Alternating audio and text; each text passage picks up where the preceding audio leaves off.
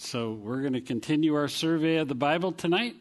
You can turn with me to Ezra chapter 4. So we move our way through the Old Testament right now. Now we began this book last week with the understanding that this was a very important time in the history of the nation of Israel. It was also an awesome presentation of the importance of God's Word and how important that is to us and His prophetic Word, His written Word.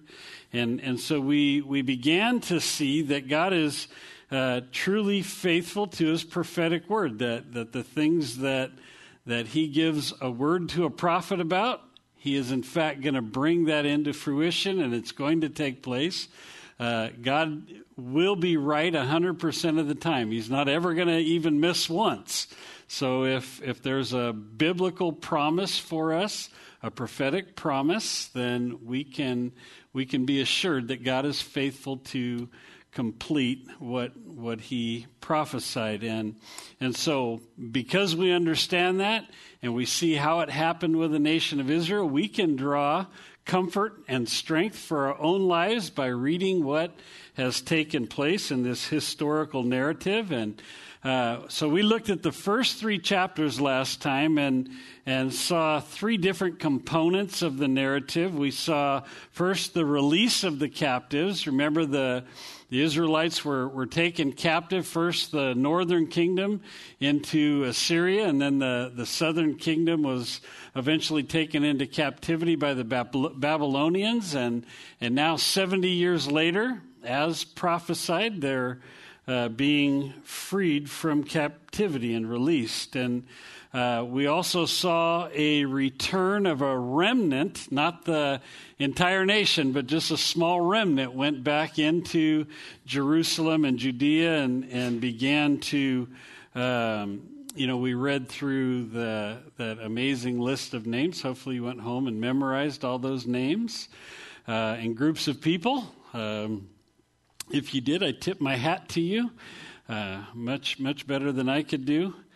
And then we saw the rebuilding of the temple begin, and what an awesome work to observe. And so we'll pick it up here in chapter 4 and try to get through 3 chapters again tonight. In verse 1 it says, "Now when the adversaries of Judah and Benjamin heard that the descendants of the captivity were building the temple of the Lord God of Israel, they came to Zerubbabel and the heads of the fathers' houses and said to them, 'Let us build with you, for we seek your God as you do. And we have sacrificed to him since the days of Esarhaddon, king of Assyria, who brought us here.'"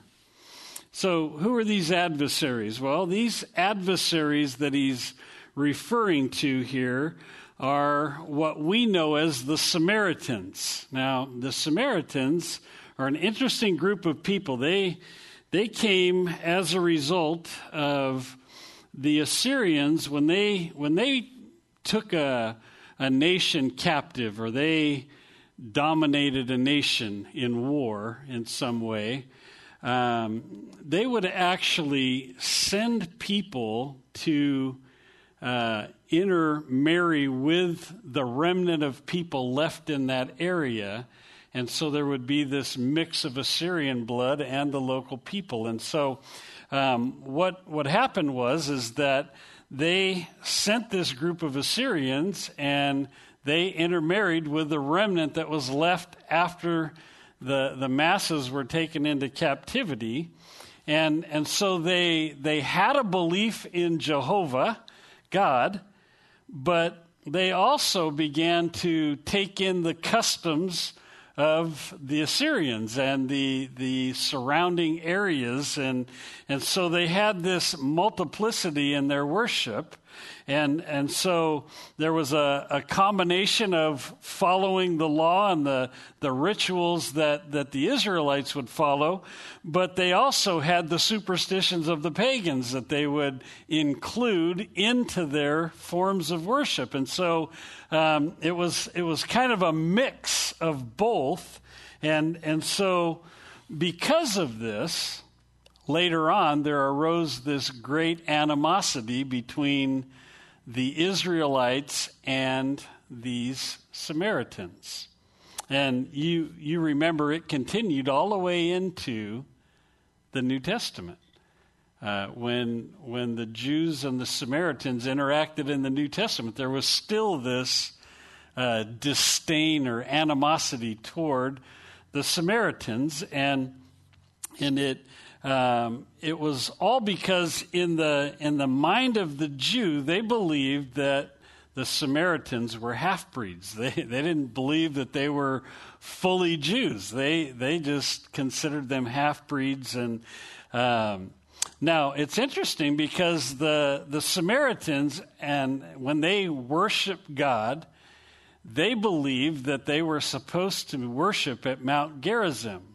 And if you remember when Jesus met up with the Samaritan woman in John chapter 4, verse 19 and 20, the woman said to him, "Sir, I perceive that you are a prophet. Our fathers worshipped on this mountain, and you Jews say that in Jerusalem is the place that one ought to worship." And so she was declaring that the Samaritans believed that there was this mountain Gerizim, or Mount Gerizim, that they were supposed to worship Jehovah, but the Jews had the belief that it was to be in Jerusalem. And so there was this separation in their view of where Jehovah was supposed to be worshiped. Now, you have to understand that animosity that was between these two groups, the Jews and the Samaritans, in order to understand the significance of the parable that Jesus gave of the Good Samaritan. You remember that parable where the man was injured and the Samaritan was injured, and only one person would lend assistance and gave money for his care and left it with the innkeeper. And this was just so out of the mind of a Jew. They would never even consider interacting with a Samaritan. It was because of this beginning place here back with the Assyrians. And so to understand that parable and understand what Jesus was trying to communicate. This is the same Jesus that in Luke 6, 27, 28 said, "But I say to you who hear, love your enemies and do good to those who hate you. Bless those who curse you and pray for those who spitefully use you." And so, Jesus was telling the people of that day and telling us that we have to get beyond those natural kind of barriers that we have between people groups and such, that there can't be this animosity, that we're to even love those who would despitefully use us. And so the noise from the dedication ceremony, you remember back at the end of chapter 3, there was this great noise. The older people were weeping because of, seeing the temple and the shape that it was in, and, knowing what it was supposed to look like. And the young people were rejoicing because they were going to rebuild. And so there was this commotion of weeping and joy. And it was so loud that these adversaries, these Samaritans, heard what was going on. And so they come and they say, "Let us build with you, for we seek your God as you do." They wanted to become partners in this work of restoring the temple. But this is the problem. True worship can't happen if you're unequally yoked with unbelievers or people who aren't following Jehovah. And so when they sacrificed, in fact, they even say here that they sacrificed since the day of Esarhaddon, the king of Assyria, meaning that they had sacrificed without a temple. They were going against the law of Moses and what the instructions were. Just kind of did their own thing and made up their own rules. And so it would have been wrong for the Israelites to link arms with these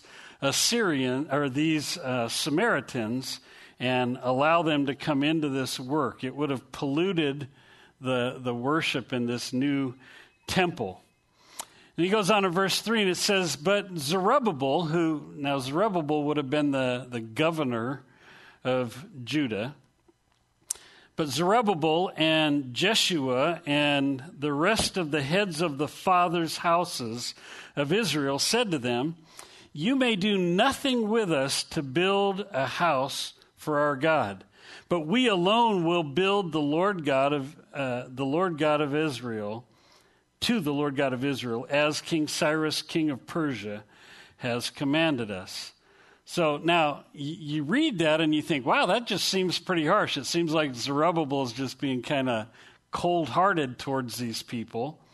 But it was actually the correct response. This is the response that he should have had. They were not to be a part of this kind of ecumenical process and of their day. And I think more Christians need to take this same kind of stand today. There is a ecumenical force brewing in our age that's very strong. And if you don't know what that big fancy word is, ecumenical is just kind of like the interfaith movement. Can't we all just get along? I mean, we all worship God in some way, and can't we just kind of pool our efforts and have these wonderful link in our arms kind of services together? That's the ecumenical movement. The problem is, this is what Paul said in 2 Corinthians 6, verse 14 and 15. He says, do not be unequally yoked together with unbelievers, for what fellowship has righteousness with lawlessness? What communion has light with darkness? And what accord has Christ with Belial? Or what part has a believer with an unbeliever? And so, we attribute that to, dating relationships, marriage relationships, but it really applies to our entire Christian life, and especially in our worship of God, that a true believer has nothing in common with an unbeliever when it comes to worship. And so this whole idea of interfaith and, can a Muslim and a Christian have Chrislam and worship together? I mean, it's all worship to one God. No, it's not worship at all if it's going through the mindset of somebody who's Islamic. They're not worshiping Jehovah, and they're not coming through Christ, who is the way, the truth, and the life. No man comes to the Father but by him. And so we have nothing in common spiritually with somebody who's outside the Christian faith. And so even though it sounds like a good idea, and can't we just all get along? I mean, yeah, we can get along, but we can't worship together because they're not worshiping the true God. And so Zerubbabel draws that proverbial line in the sand, and he says, you know what? We appreciate your offer, but you can't help us rebuild the temple. We're not going to accept the collusion that you want to have with us as Samaritans. And then he goes on in verse 4, and it says, the people of the land tried to discourage the people of Judah. They troubled them in building, and they hired counselors against them to frustrate their purpose all the days of Cyrus, king of Persia, even until the reign of Darius, king of Persia. And so now we see their true colors come out. I mean, they were presenting it like they wanted to come and partner with them and help them build. But now, once Zerubbabel draws the line and says, no, thank you, we're gonna keep this pure with the Israelites. As Israel rejected their offer of help, now they're set on destroying the work. Now their true colors come out, and they have a desire to tear down or stop this rebuilding effort that's going to take place. In fact, I want to read verse 4 to you in the NIV because I think it captures it a little better in the New International Version. It says, "Then the peoples around them set out to discourage the people of Judah and to make them afraid to go on building." And so there was this sense that the enemy wanted to keep them in fear and to discourage them in their desire to honor God by rebuilding this place that they could worship the true and living God. And so the enemy didn't want them to succeed at restoring this place of true worship. And so with discouragement, with fear tactics, they came against Israel.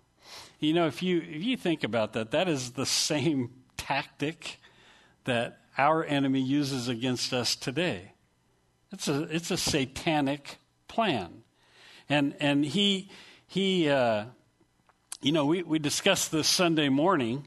If you make a determination in your heart that you're going to be all out for the Lord, you're going to, you know, like we sing in the song, all for Jesus. My life is going to be for him, and I'm going to serve him with everything in me. I'm going to find out what he wants me to do with my life in service and serve within the body of Christ. And you make that determination, and you incur this warfare that comes against you. There's an enemy that wants to destroy you, to discourage you, to put fear in you, to make it seem like there's no way you're going to be able to do this. Other people can do it, but you can't be all in for Jesus. And that's his tactic. It's never changed. It works, and that's why he keeps doing it. And so Christians are walking around discouraged. They're walking around in fear of failure and maybe not living up to other people's expectations, and so they sit on the sidelines and they don't serve. And they don't get involved in what the Lord would want them to get involved in. And the reality is he will try to discourage you in any way that he can. He will put fear in you in any way possible to keep you from being effective in the kingdom of God. And he'll do this to keep you from making that commitment solid to be all in for Jesus. Well, he gives the time frame here for their trouble as being the rule of Cyrus to Darius, and he's actually going to go beyond Darius in these next verses and actually show us a couple of other kings, but then he'll come back to Darius, and we'll see how it comes together. In verse 6, he says, in the reign of Ahasuerus, Ahasuerus, in the beginning of his reign, they wrote an accusation against the inhabitants of Judah and Jerusalem. And so when you get to Ahasuerus, he's actually the one who reigned after Darius.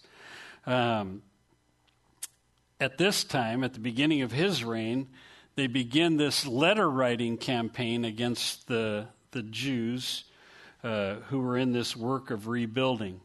And Satan is the one behind the attack. He's the accuser of the brethren, just like he is with you and I. That's his true colors. And then it continues to the king that would follow him in the days of Artaxerxes. Also, Bishlam, Mithredath, Tabal, And the rest of the companions wrote to Artaxerxes, king of Persia, and the letter was written in Aramaic script and translated into the Aramaic language. And so it was probably dictated to a Persian scribe, but it was written or translated into Aramaic and written into letter form in that language. Rahum, the commander of Shimshai, the scribe, wrote a letter against Jerusalem to King Artaxerxes in this fashion. And so it's coming from these guys, and now he's going to list the people that he's representing. From Rahum, the commander, Shimshai, the scribe, and the rest of their companions, representatives of Dinaites and all these other people. And then in verse 10 it says, the rest of the nations whom the great noble Osnapper took captive and settled in the cities of Samaria and the remainder beyond the river and so forth. Now, this is a copy of the letter that they sent. To King Artaxerxes, from your servants, the men of the region beyond the river and so forth, let it be known to the king that the Jews who came up from you have come to us at Jerusalem and are building the rebellious and evil city and are finishing its walls and repairing the foundations. Let it now be known to the king that if this city is built and the walls completed, that they will not pay tax, tribute, or custom, and the king's treasury will be dismissed. Now, that's actually a lie. It's a false accusation. They were pointing out maybe some prior sins of Jerusalem or activities of the Jews, but these are Jews who are now returning from exile. These are Jews who had already kind of went through the discipline, so their motives were probably going to be a little better at this point because they knew they could end up back in exile if they weren't careful. So they were probably going to do what was necessary. But these guys feel if they can appeal to the king's pocketbook by saying they won't give you money, maybe they'll get the king's attention. Now, verse 14, now because we received support from the palace, it was not proper for us to see the king's dishonor. Therefore, we have sent and informed the king. So, in other words, because you take care of us, king, and we're on your payroll, we need to bring this information. They're kind of buttering up the king. That search may be made in the book of the records of your fathers, and you will find in the book of the records and know that this city is a rebellious city, harmful to kings and provinces, and they have incited sedition within the city in former times, for which cause this city was destroyed. We inform the king that if this city is rebuilt, its walls are completed, the result will be that you have no dominion beyond the river. And so they're talking about some history of the Jews that probably is accurate, but they're leaving out the fact that Cyrus understood there was a prophecy that was given for them to come back and rebuild. There was a reason that they were rebuilding. This was according to the word of the Lord that they were rebuilding. We looked at that prophetic word last time in the previous chapters, and so when I was reading this letter that they wrote, I was looking at how cleverly worded they did this. The words were precise, I believe, to discredit, or a mix of truth and lies to try to discredit these who were rebuilding. And so, yeah, maybe a case could have been made for the sinful past of the people, but it didn't apply to these people who were now coming back from exile. These were coming with a different heart and a different purpose in the rebuilding. They didn't have rebellion in their heart at this point. It was an idea of revival. That's what they were seeking. They wanted to revive the temple and restore the temple so they could revive that spirit of true worship to Jehovah. And folks, again, this is a tactic that we deal with the enemy even today to remind us of our sinful past. You know, when we want to step out and we want to do something honorable for the Lord and we want to commit our ways to the Lord, we have that voice in the back of our head reminding us of all of our past failures, all of our past mistakes, the sin that we've committed, the horrible way we lived prior to being a Christian. There's no way God can use you because you've done all of these things. You see, it's a tactic that he uses because it's a tactic that works, and it works very well. If he can get us to look at our own insecurities, our own failures and mistakes, he can keep us from what God has intended for us. I mean, you remember the children of Israel when the first time, as they came out of Egypt, and they came to the edge of what was the promised land. Why do we call it the promised land? Well, because God promised it to them. It was a land flowing with milk and honey. They were going to go in and take cities that they didn't have to build. They were going to have wells that they didn't have to dig. And God had promised this to them. And so they arrive at the edge of the promised land, and they say, well, we better send some spies in to spy out the land. And they go in, and 12 spies go in, and they come back with a report. Well, 10 of the spies said, whoa, I don't think we can do this, guys. And in fact, we're like grasshoppers in their sight and in our sight. And so in their own opinion of themselves, in their own estimation of their own selves, they believed that they could not do this. They looked at their failures. And so the reality is they could have, because God had promised it to them. God had promised that they could go in and take this land. And yet the enemy was successful in 10 of them bringing back this false report. And it stopped them from being all that God intended them to be. Now, 2 of them believed God. They were the 2 that got to go into the promised land 40 years later, Joshua and Caleb. But the rest of all of those people missed out on that promise because they believed the lie that they weren't able to go in and take this land. The reality is, you are and I am the righteousness of God in Christ Jesus. That's what God says about us. Now, the enemy may lie to you. He may tell you other things about yourself. But the reality is God says that I am the righteousness of God in Christ Jesus. In the Lord, I am his righteousness. It's powerful. I'm a failure in my own strength, but in him, I can do all things through Christ who strengthens me. And so, as they purposed to rebuild, the enemy was continually chipping away, and this went on for a long time. And this account, this letter was sent after the temple was already built, because we're going to see when they go back to King Darius, which is before these last 2 kings, that they actually complete the temple portion of it, and they still have the walls to rebuild.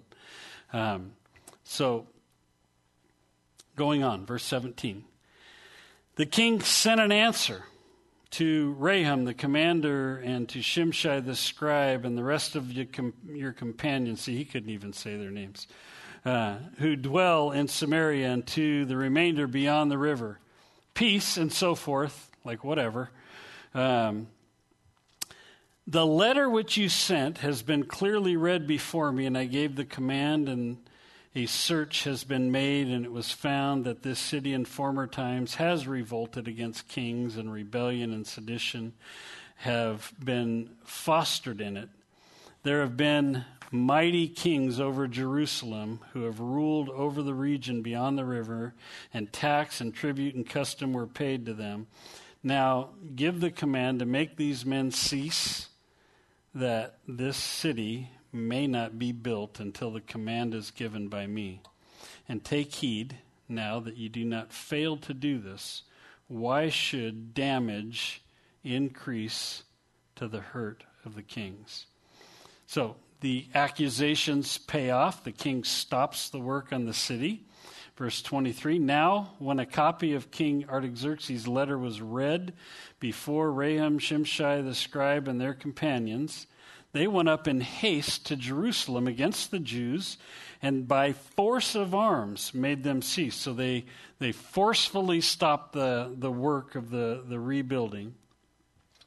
And thus the work of the house of God in Jerusalem ceased, and it was discontinued until the second year of the reign of Darius, king of Persia. The work ceased. And so it's interesting to me that the enemy could only delay the work. He couldn't stop it completely. And, if you think about that, that's what happens when the lies and the distortions are believed. It's a delay. I mean, if you think about that analogy of the children of Israel, they were delayed. They eventually went into the promised land, but they were delayed 40 years because they believed the lies. And so, false accusations come against a ministry even today, and it can delay what God wants to do. But, I can remember a few years back, a friend of mine pastors a church, was having accusations made about him. He had a person in his church who was disgruntled and angry and so angry that this person went to the press and started telling lies about him. So the local paper in the small town is like burning this guy to the ground. And it had an effect on the life of the church for a time. But over a period of time, the Lord continued to raise up this pastor who was not guilty of what was being said, and the ministry began to thrive again. So it delayed the work. The lies had an effect, but it didn't stop the work completely, and the Lord was faithful to bring that work to fruition. Next chapter 5. Then the prophet Haggai and Zechariah, the son of Iddo, prophets, prophesied to the Jews who were in Judah and Jerusalem in the name of the God of Israel who was over them. And so Zerubbabel, the son of Shealtiel, and Jeshua, the son of Zodak, rose up and began to build the house of God, which is in Jerusalem. The prophets of God were with them, helping them. Now, you remembered to do your homework, I hope, from last week, to read the prophets Haggai and Zechariah. And I think I actually misspoke last week and told you to read Hosea, but hopefully you figured out that my brain doesn't always work correctly. I despise my brain sometimes, but I knew what I was saying. But anyways, it was Haggai. But these two prophets were called upon by God to encourage the people to resume the building. They were the prophets that came and spoke on behalf of the Lord and spoke encouragement for these people to start rebuilding. Now they knew, of course, that there was this decree from Cyrus originally that encouraged them to rebuild and granted them permission to rebuild. And they knew it was God's will and God's time to rebuild the city. And so these two prophets together, Haggai and Zechariah, prophesied, speaking the heart and the counsel to the heart and the conscience of these Israelites. And so both of them encouraged the people to get building and to get this program started again. In verse 3, at the same time, Tattenai, the governor of the region beyond the river, and Shethar-boznai and their companions, I always love it when they say their companions because then they don't list 20 other names, came to them and spoke thus to them, "Who has commanded you to build this temple and finish this wall?" Then accordingly we told them the names of the men who were constructing this building. But the eye of their God was upon the elders of the Jews, so that they could not make them cease till a report could go to Darius. Then a written answer was returned concerning this matter. So Tattenai was the man appointed by the king of Persia to govern this province and to oversee, which included this area. He and his friends wanted to know, why are you rebuilding again? Who's telling you it's okay to start this building project and resume? Well, it's interesting because they actually told him the names of the people who were involved in the project. Why did they do that? Well, I think it was to demonstrate that there wasn't a rebellion going on. They were real open in sharing who the people were, and there wasn't like a rebellion against the king or the authority of Darius. And this statement, God's eye was upon them, was a statement confirming the words of the prophet to be true, or both of these prophets to be true. And therefore, the work couldn't be stopped at this time. God was with them. He was in favor of what they were doing. So another letter goes out. In verse 6, this is a copy of the letter Tattenai sent. The governor of the region beyond the river and Shethar-boznai and his companions, the Persians, who were in the region beyond the river, to Darius the king. They sent a letter to him in which was written thus: Darius the king, all peace. Let it be known to the king that we went into the province of Judea, and the temple of the great God, which is being built with heavy stones, and timber is being laid in the walls, and the work goes on diligently and prospers in their hands. Now I want to stop there for just a minute because there's an interesting term here. He says they're using heavy stones. Now in the Hebrew, the original language that this was written, that word is a rolling stone. It's not just a heavy stone, but it's a rolling stone.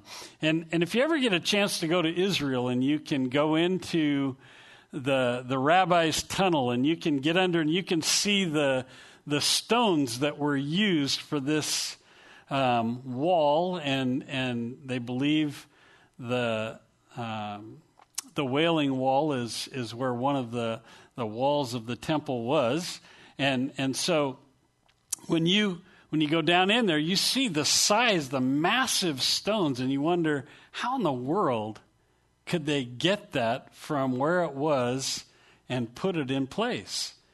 I mean, some of those stones, you can stand there, I think they're like 5 feet tall, 8 feet deep, and 40 feet long. Hundreds of tons of rock. And they didn't have cranes to lift them and move them. So how did they get them? Well, they rolled them. They believe now that they when they quarried the rocks, they quarried them in a way that they would roll, and they would roll them to where they were going, and then they would fashion them to have a flat side, and they would flip the flat side onto another flat side.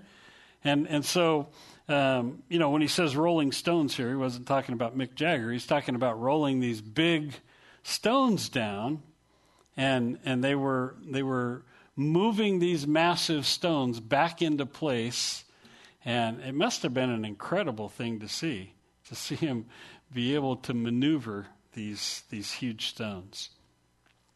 And in verse 9 it says, Then we asked those elders and spoke thus to them, Who commanded you to build this temple and finish these walls? And we also asked them their names to inform you that we might write the names of the men who were chief among them. And thus they returned us an answer saying, we are the servants of the God of heaven and earth, and we are rebuilding the temple that was built many years ago, which the great king of Israel built and completed. But because our fathers provoked the God of heaven to wrath, he gave them into the hand of Nebuchadnezzar, the king of Babylon, the Chaldean, who destroyed this temple and carried the people away to Babylon. However, in the first year of Cyrus, king of Babylon. Now, why does it say Babylon and not Persia? Well, remember, Cyrus took over Babylon. I mean, he overtook Babylon, and so it's an accurate term. He was still king over Babylon as the king of Persia, so it's not a misprint. King Cyrus issued a decree to build this house of God. Also, gold and silver articles of the house of God, which Nebuchadnezzar had taken from the temple that was in Jerusalem and carried into the temple of Babylon. Those King Cyrus took from the temple of Babylon, and they were given to one named Sheshbazzar, whom he had made governor. And he said to him, take these articles, go, carry them to the temple site that is in Jerusalem, and let the house of God be rebuilt on its former site. Then the same Sheshbazzar came and laid the foundation of the house of God, which is in Jerusalem, but from that time even until now it has been under construction and is not finished. Now, therefore, if it seems good to the king, let a search be made in the king's treasure house, which is there in Babylon, whether it is so that a decree was issued by King Cyrus to build this house of God at Jerusalem. And let the king send us his pleasure concerning the matter. So who's this guy Sheshbazzar? Well, it's probably just another name for Zerubbabel. Zerubbabel was the governor. He was the one left in charge. And so why would he refer to him at this name? Well, you remember the Hebrew names were often changed by these foreign leaders. Daniel, remember Daniel was Belteshazzar.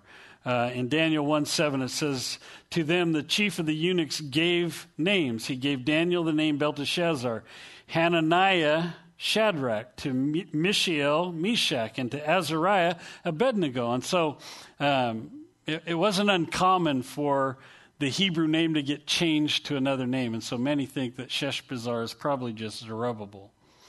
And so this letter sent to Darius and maybe written with the idea that he's not going to find this and he's going to send, word to us to stop this work again. So let's move to the next chapter. Then King Darius issued a decree, and a search was made of the archives where the treasures were stored in Babylon. And at Achmethea in the palace, this is in the province of Media, a scroll was found, and on it a record was written this. So Tattenai had requested that Babylon's archives be searched for this document. But it wasn't found in Babylon. Instead, it was found in Achmethea. If you have a newer translation like the NIV, it actually names the city Ecbatana, and it's the same. Both of them are the same city. It's just two names for the same city. Both are the capital of Media at that time. The scroll was found in Achmethea, and it's because if you read history about Cyrus, he actually, in the summer months, 2 months every summer, went into this city to spend the summer months, and so he would stay there every year. And so when they didn't find it in Babylon, they went over to where he would have stayed in the summer months. And the fact that they found it there is an indication that there must have been some diligence in their search. They didn't just look at Babylon and then move on. They actually diligently looked. And that's, to me, evidence that God was still involved in this, that he was prompting the hearts of kings and moving men into place that would be able to accomplish his will. And this is what the scroll said in verse 3. In the first year of King Cyrus issued a decree concerning the house of God at Jerusalem. Let the house be rebuilt in the place where they offered sacrifices, and let the foundation of it be firmly laid, its height 60 cubits and its width 60 cubits, and 3 rows of heavy rolling stones, and 1 row of new timber. Let the expense be paid from the king's treasury. Also, let the gold and silver articles of the house of God, which Nebuchadnezzar took from the temple, which is in Jerusalem, and brought to Babylon, be restored and taken back to the temple, which is in Jerusalem, each to its place, and deposit them in the house of God. And so he reads that original response, and now here's the king's response. Now, therefore, Tattenai, governor of the region beyond the river, and Shethar-Bozenai, and your companions, the Persians, who are beyond the river, keep yourselves far from there. Let the work of the house of God alone. Let the governor of the Jews and the elders of the Jews build this house of God on its site. And so, there's an interesting rule or kind of a law amongst politicians. Don't ever ask a question unless you know what the answer is going to be, because it can bite you and it can burn you. So you never are in a crowd and ask the crowd a question unless you know what the answer is going to be, because it could really backfire on you. Well, Tattenai should have never asked the king to look for this decree from Cyrus, because he found it. And now that the king has found the decree made by Cyrus, it's the law of the Medes and the Persians, and it can't be overthrown. It can't be overturned. God has a way of turning things around when a person thinks they have somebody boxed in to a corner. You remember the story of Joseph and his brothers? His brothers thought that they had succeeded in ridding themselves of their brother Joseph, and sold him into slavery, and he ends up being the number 2 man in all of Egypt, after obviously many different things the Lord did. But the famine comes, and his brothers end up before Joseph. You remember after their dad comes, they start to panic. They think, wow, Joseph is probably going to kill us because Dad's not here to protect us. We sold him into slavery. He's going to turn this around. And Joseph knew what they were contemplating, and this is what he said. It's a powerful statement. In Genesis chapter 50, verse 19 and 20, it says, Joseph said to them, do not be afraid, for am I in the place of God? But as for you, you meant evil against me, but God meant it for good, in order to bring it about as it is this day, to save many people alive. So even though you guys meant evil in what you were doing to me, God meant it for good, so that many could be saved alive this day. And God has this unique way. I mean, we read that verse in Romans 8:28, and we understand this, that God causes all things to work together for good for those who love God and are called according to his purpose. He has this way of taking things that should never be or shouldn't happen, that aren't good, and using them for good. He doesn't say they're good. He never says all things are good that happen to you. There's some really lousy things that happen to us. But God has this way of taking a life that's yielded to him, and he can take what was meant for evil and he can use it for good. He can use it to save others. And so when the enemy thinks he has you backed in a corner, he doesn't. God can still use your life in a powerful way. And so Darius gives us order for the work to continue, but he actually adds something here. In verse 8 he says, "Moreover, I issue a decree as to what you shall do for the elders of the Jews for the building of the house of God. Let the cost be paid at the king's expense from the taxes on the region beyond the river. This is to be given immediately to these men so that they are not hindered. And whatever they need, young bulls, rams, lambs, burnt offerings for the burnt offerings of the God of heaven, wheat, salt, wine, oil, according to the requests of the priests who are in Jerusalem, let it be given to them day by day without fail, that they may offer sacrifices of sweet aroma to the God of heaven and pray for the life of the king and his sons. Also, I issue a decree that whoever alters this edict, let a timber be pulled from his house and erected, and let him be hanged on it, and let his house be made a refuse heap because of this. And may the God who causes his name to dwell there destroy any king or people who puts their hand to alter it or to destroy this house of God which is in Jerusalem. I, Darius, issue this decree. Let it be done diligently." Interesting. A true politician. He says, let this come from the king's treasury paid by your taxes. We're gonna let your taxes pay for this. And so give them what they need to build. Folks, you think about this. God owns the cattle on 1,000 hills. He can provide for whatever he wants to see be done. Any work that he wants to see take place, he can provide. He can move kings to do it, as he does with Darius. He moves on this king to fund this entire project. He knows how to provide for his people. Maybe you're sitting here tonight and you need to hear that word. You need to pause for just a moment and know that God is faithful to provide for his children. He's faithful to meet the needs of his kids. He knows if we're seeking first the kingdom of God, he knows how to meet the very needs that we have. And finally, Darius was careful to make a decree strong.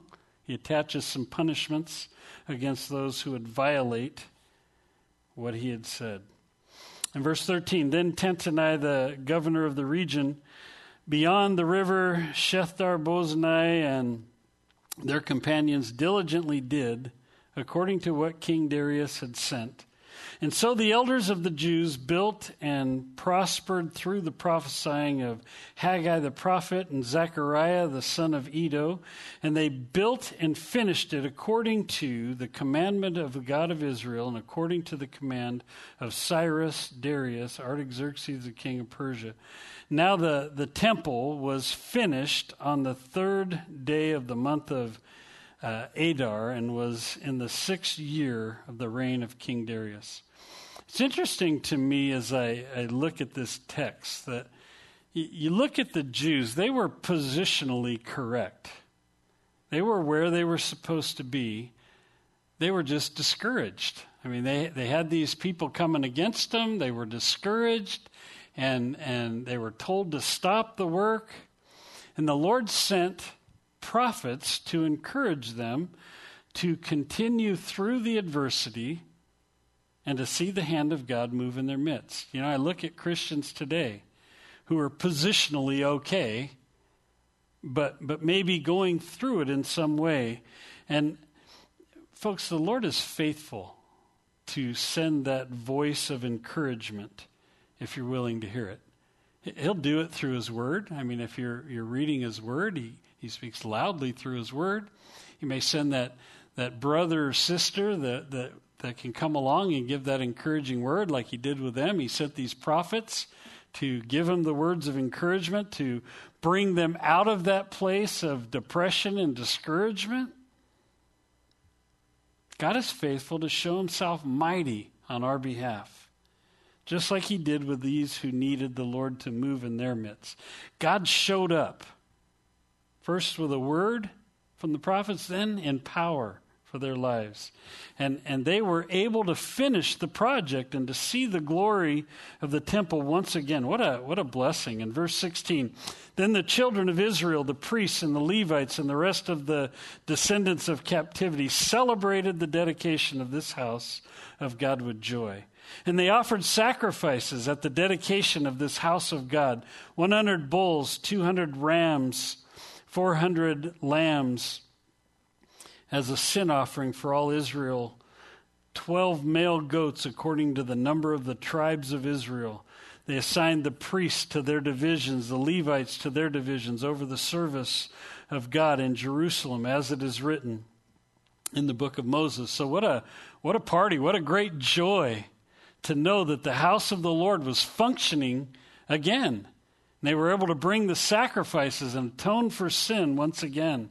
And notice it was for all Israel, 12 tribes. There's people who talk about the 10 lost tribes. This was for all 12 tribes.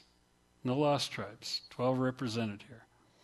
Verse 19, and the descendants of the captivity kept the Passover on the 14th day of the first month, for the priests and the Levites had purified themselves. All of them were ritually cleaned, and they slaughtered the Passover lambs for all the descendants of the captivity, for their brethren, the priests, and for themselves. Then the children of Israel who had returned from captivity ate together with all those who had separated themselves from the filth of the nations and of the land in order to seek the Lord, God of Israel. And they kept the feast of unleavened bread 7 days with joy, for the Lord had made them joyful and turned the heart of the king of Assyria toward them to strengthen their hand in the work of the house of God, the God of Israel. And so they were careful to keep the Passover according to the command of Moses, followed precisely, remembering the redemption that the Lord had brought to the Israelites. They separated themselves from the filth of the nations. Wow, what a statement to end the study on tonight, that they separated themselves from the filth of the world around them. In doing so, they turned the heart of the king to the God of Israel. Now, folks, there's an entire sermon with 1 minute left on that thought alone. You could spend a whole night talking about separating yourself from the things of this world. And what a great impact that allows us to have on the people to draw their attention to the true and living God. I'm not talking about being stuck up. I mean with the joy of the Lord, with humility, with a love for other people, with grace, but uncompromising. What an impact we can have on our own family, our co-workers, other associations that we might have. Lord, may that be our passion. May we live with that kind of passion and shine brightly to the world around us, that kings and commoners alike will see his glory in us. Amen. Let's pray.